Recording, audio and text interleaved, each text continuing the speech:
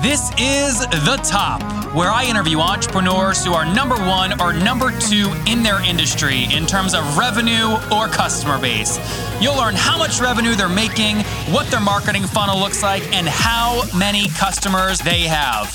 I'm now at $20,000 per top. 5 and 6 million. He is hell-bent on global domination. We just broke our 100,000 unit sold mark. And I'm your host, Nathan Latka. Okay, you guys heard me yesterday speak with Alex Harris, who talked about why staying small and winning big with just 6 clients who pay $5,000 per month can really help you hit a home run. All right, Top Tribe, I am here in my blue jeans and Nike Freeze near Virginia Tech in Blacksburg. You're going to love our guest this morning. His name is Devin Tavona. Now, Devin is co-founder and CEO at Pana, an on-demand travel concierge. Now, previously, Devin developed iOS for Flipboard and served as a mobile lead at a travel technology startup called Everlater, which was acquired by MapQuest in 2013. Devin graduated with a computer science degree at CU Boulder, where he studied predictive recommendation technology, which helps inform Pana's artificial intelligence technology. Devin, are you ready to take us to the top?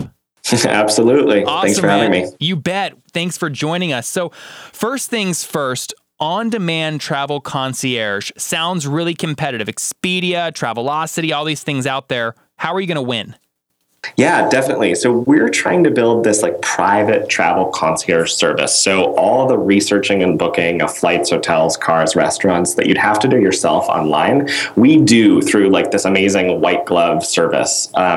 It's a level of convenience that you really wouldn't get from any of those. And we also have some kind of exclusive rates, rewards, and perks for our members. So we're really building this white glove experience that you couldn't get from Expedia or Kayak. And is it literally your negotiation power? You're able to negotiate lower prices? I mean, you're the Amazon of concierge. Is that accurate? It's negotiation power. It's the way that we train our concierges. It's the artificial intelligence tech that we empower those concierges with.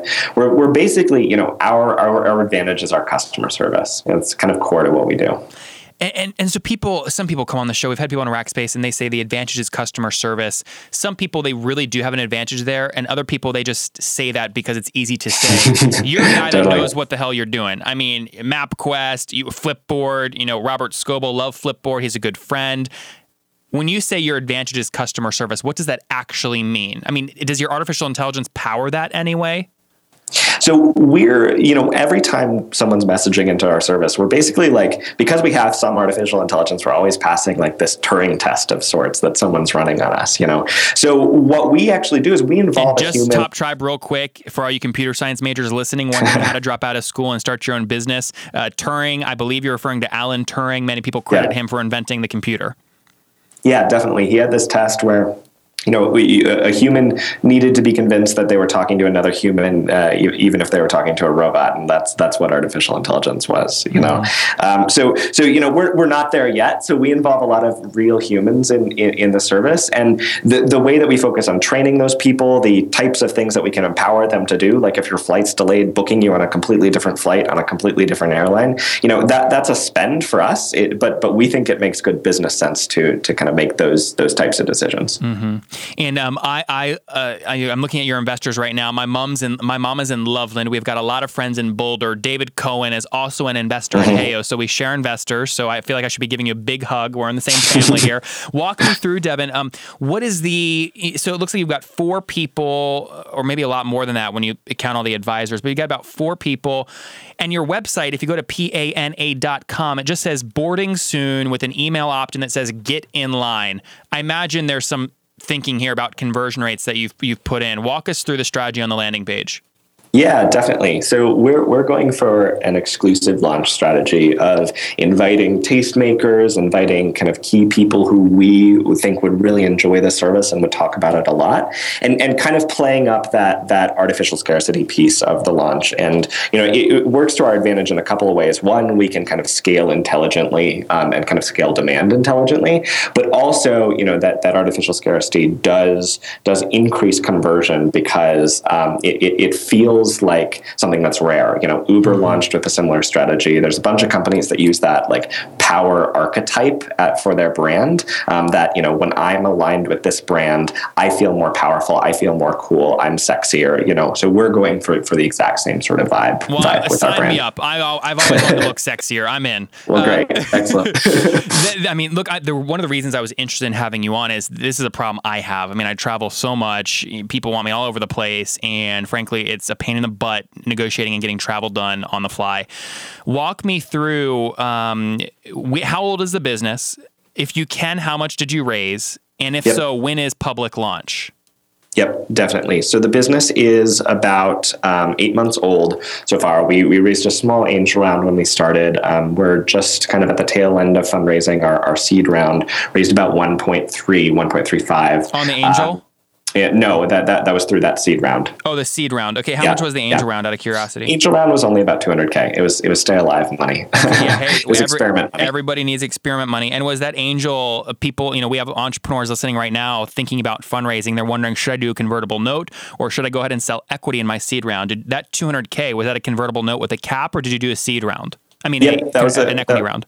Yeah, that was a convertible note with a cap. Our most recent round, though, was an equity round. A lot of that was influenced by kind of putting notes on notes starts getting complex for investors and CEOs, and kind of incentive structures start getting a little wonky. Yeah, our big drive when we did that, and guys, we're getting really specific here for a second, but I want to give you some things to just Google. One of the things that drove our decision around that, Devin, was angel investors not wanting to have to deal with K1s. So there's a lot of tax things that made a lot of sense for us to convert the note into actual equity. So that was interesting. I didn't expect that starting out. So it's something to look out for. Okay, but go ahead. Sorry. One thing that people don't think about when they're raising convertible debt is it is debt. It's a loan. So you don't want that to last too long. You want to make sure you convert that into equity fairly quickly. Especially if you've got above 8% annual interest rates. God forbid. Right. Yep. Okay, so walk us through. You're kind of in pre-launch mode right now. How many people have signed up? Yeah, so we have about 5,000 users using our beta, and really we've grown from those 0 to 5,000 users really in the last 90 days, and that kind of extremely fast growth has been all through referral and word of mouth marketing. About 90% of growth has been through happy users. And Alex, Devin, you're cutting in and out a bit, so I'm going to rephrase what you just said while you make sure your mic is plugged in okay, but it sounds like you've gone from 0 to 5,000 very fast the last 90 days, and a lot of it has been referral. Is that accurate? Yeah, that's correct. Okay, and the audio is still a little wishy-washy, so check your headphones again. Or your background thing if you're syncing with Drive, and I'll keep moving forward here. So guys, some things I want you to take away so far from Devin's interview. So first off, they're using the power archetype kind of launch. This is not something you hear about in the internet marketing world. I know a lot of you guys are in that world. This power archetype, though, allows you to control scale and allows you to basically control your supply demand curve. You are the pretty lady, you are in demand, and people have to put their email in to get on the list. It's a great way to control that. Devin's done a great job doing that with 5,000 beta users. So, Devin, how do you make the decision about when to open this to the public? Totally. So we're doing kind of a rolling launch. So over the next 2-3 months, as more people come onto the platform, more people start talking about it, and kind of we secure those more lifestyle PR publications like the Condé Nast of the world. That's when we'll start building towards a public launch. Okay. But it's also, when we're ready as a company from, an operations perspective. Understood. So walk us through. We won't get into specific metrics because I assume depending on the travel package and if your 5,000 beta users purchase, you're making kind of different amounts of money, but margins are tricky in the travel space. How does Pana make money?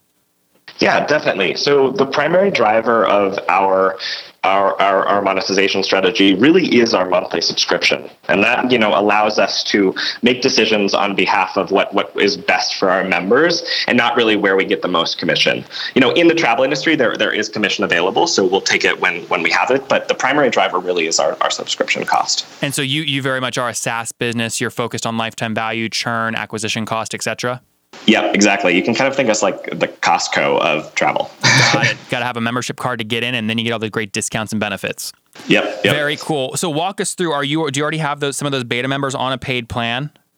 Yeah, definitely. So we've monetized about half of our beta members right now. Okay, and on average, what are they? What's the ARPU, which is average revenue per user per month? And if you don't want to give a number, what's a range that they're paying? Yeah, we're seeing between $25 and $50. 25 and 50. Great. Yeah. So again, guys, top Tribe members listening in right now, a SaaS business model is a great way to go. It gives you predictable revenue over time. So someone in Devin's situation where he's raised a seed round at $1.3 million in equity, he can say, okay, I've got 2,500 paying customers paying on average $25 per month. So you can do the math, somewhere between 40 and 50, maybe even, actually that's on the low side, bucks per month allows him to make hiring decisions. So this is a great way to do it. And he, when you're in beta mode like this, it's a great time to make sure that your product is very sticky so that people pay that ARPU, for hopefully 40, 50, 60 months. It allows you to get really good predictability, increases the value of your company, and you can build fast. Okay, Top Tribe, I want to give you more brain juice this month, totally free. If you're loving this episode, text the word Nathan, Nathan, to 33444 for your chance to win a prize on an upcoming show. The next prize is a pack of 14 business books valued at $250 if you bought them on Amazon. And these books are the ones that Mark Zuckerberg thinks every entrepreneur must read. All right, so Devin, it's time for my favorite part of the show. That is the famous 5. So number 1, you're building an empire. I want to know what you're studying. What is your favorite business book? Yeah, definitely. So this book is definitely Hooked by Nir Eyal. He's a behavioral psychologist. It's about kind of what neural loops you need to create with your business in order to get people addicted to your product. So guys, again, Top Tribe, I know it's tricky to hear Devin. We're going to link to that in the show notes at nathanlatka.com/the-top64. Again, nathanlatka.com/the-top64. And his answer to his favorite book, I believe, was Hooked by Nir Eyal, who's coming on the show in an upcoming episode. It's a great book about feedback loops, variable, and constant rewards. So great recommendation there. Devin, number 2, which CEO are you following or studying right now? Yeah, I just finished Startup CEO by Matt Bloomberg. He's the CEO of Return Path. He is an executional genius. So, I take a lot of the stuff that he says and I can incorporate that into my day-to-day as CEO. It's pretty incredible stuff. That's a new one. Haven't heard of that yet. I can't wait to dive in and read it. Number 3, what is your favorite online tool? I'm obsessed with Dropbox Notes right now. It's in beta right now. It's like Evernote on steroids plus Google Docs plus a lot of really other cool collaboration tools. Definitely check it out when it comes out in public. So you're building a team, Devin. You've raised capital. You've got beta users. Yes or no? Do you get 8 hours of sleep every night? Yes, absolutely. I'm a completely different person without sleep. I think that I maximize my value of being awake by sleeping. I love that. Okay, next question. How old are you right now, out of curiosity?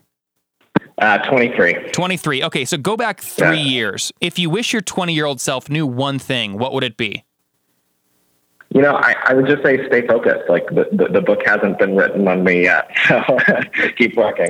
There you go. Well, guys, students who are thinking about jumping out of a school and starting their own business, look, Devin's 23 years old. He's got a team. He's growing in Boulder. He's got paying customers. He's got $1.5 million in investment. He's they have revenue. Is a great role model. So, Devin, if people want to follow you online and follow your journey, where can people connect with you? Yeah, definitely. They can find me on Twitter. It's just Devin Tavona, at Devin Tavona, my name. At Devin Tavona. Again, we'll link to that in the show notes. So guys, 23-year-old who is crushing it, 5,000 beta users, $40,000 to $50,000 per month, and a lot of funding. Devin, you're one to watch. Thank you for taking us to the top. Absolutely. Thanks for having me. You bet. Bye-bye. Bye. Coming up tomorrow, I'm talking with the COO of Aweber, Sean Cohen, and I asked him a simple question. I said, Sean, is Aweber going to be acquired? Tune in to figure out what he says. Okay, Top Tribe, I am pouring my heart and soul into this podcast for you. Would you help me out by subscribing on iTunes?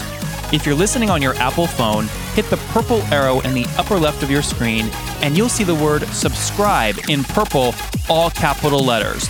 Click that subscribe button if you want me to keep doing shows, and I will see you tomorrow morning at 9 a.m.